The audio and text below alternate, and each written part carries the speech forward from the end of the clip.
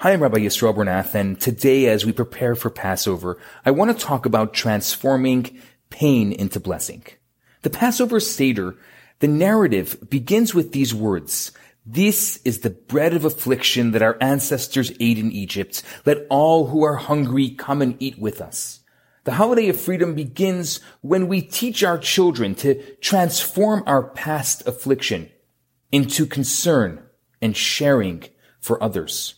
When the Jews were released from Egyptian slavery, the Torah commanded, "You shall not wrong a stranger, for you were strangers in the land of Egypt, because you were oppressed in Egypt. Learn from it not to oppress the stranger, not to oppress the orphan or the widow."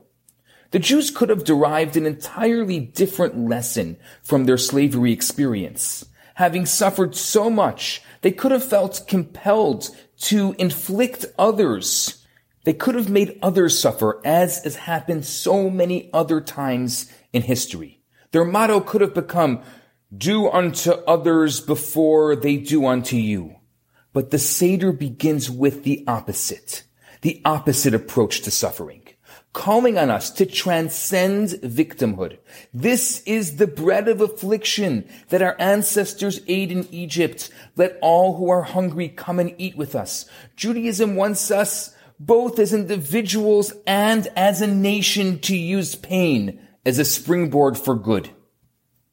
In 1909, a woman in Manhattan named Henrietta Szold learned that a man that she had loved for years and had planned to marry had abruptly gone off and married a younger woman that he had just met.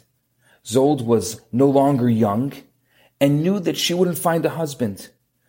A lesser woman in her situation might have withdrawn from the world, immersed in self-pity or anger. Instead of wallowing in despair, she channeled her anguish into love and into good deeds. She founded Hadassah, the women's Zionist organization, which over the course of decades inspired millions of Jewish women to perform great deeds of love, including saving the lives of children in Nazi-occupied Europe and founding one of the world's leading medical centers in Jerusalem.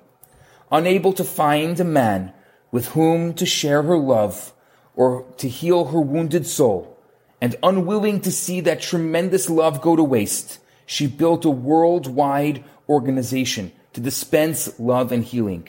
When she died, she was buried in the Mount of Olives in Jerusalem, and her gravestone reads, "Mother of Thousands."